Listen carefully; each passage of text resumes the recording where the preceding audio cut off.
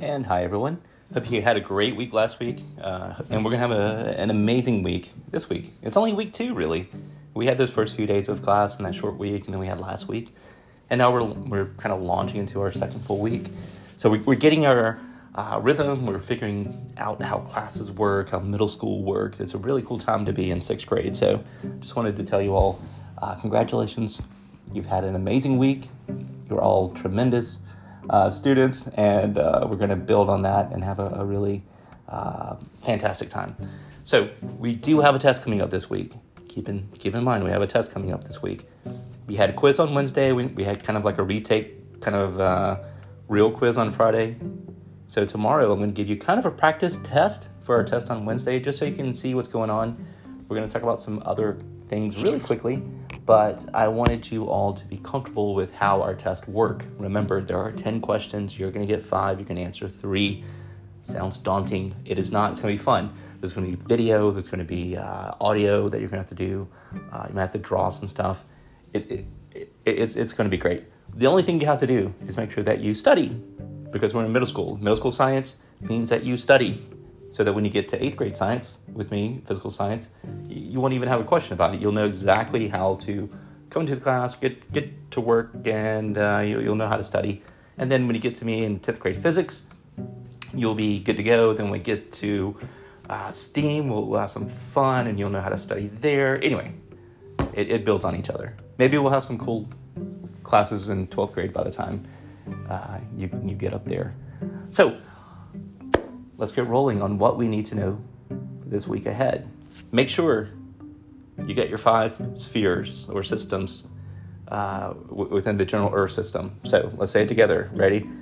Alphabetically. No, just kidding. I can't do that. Atmosphere, geosphere. Oh, already messed up. Atmosphere, biosphere, geosphere, hydrosphere, cryosphere. Taylor Swift fans. Okay, so atmosphere, geosphere, biosphere, hydrosphere, cryosphere. That's it. So atmosphere, thin layer of gases that surround the Earth. Biosphere, all living creatures.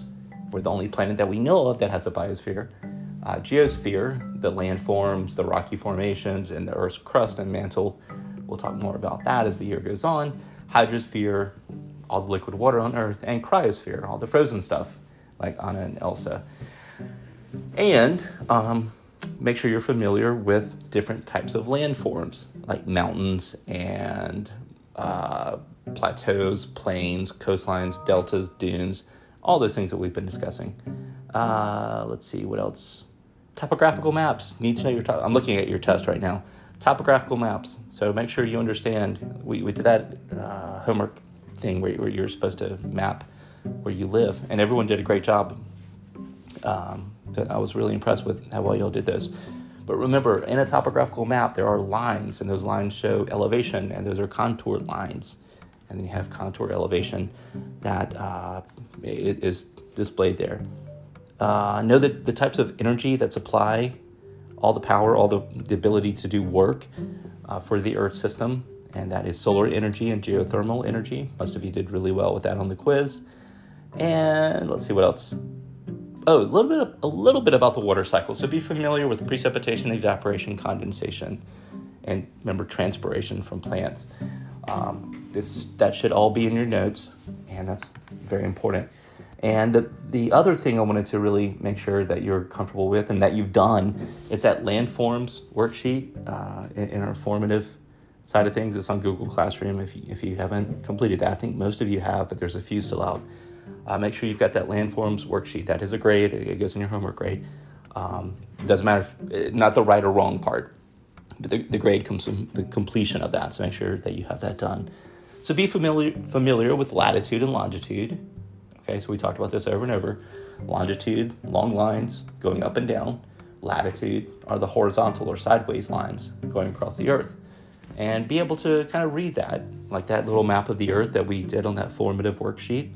Be familiar with how that works when you had to identify where Memphis is, or Pittsburgh or Philadelphia, that kind of stuff. Let's see, what else? Also be familiar with the ability to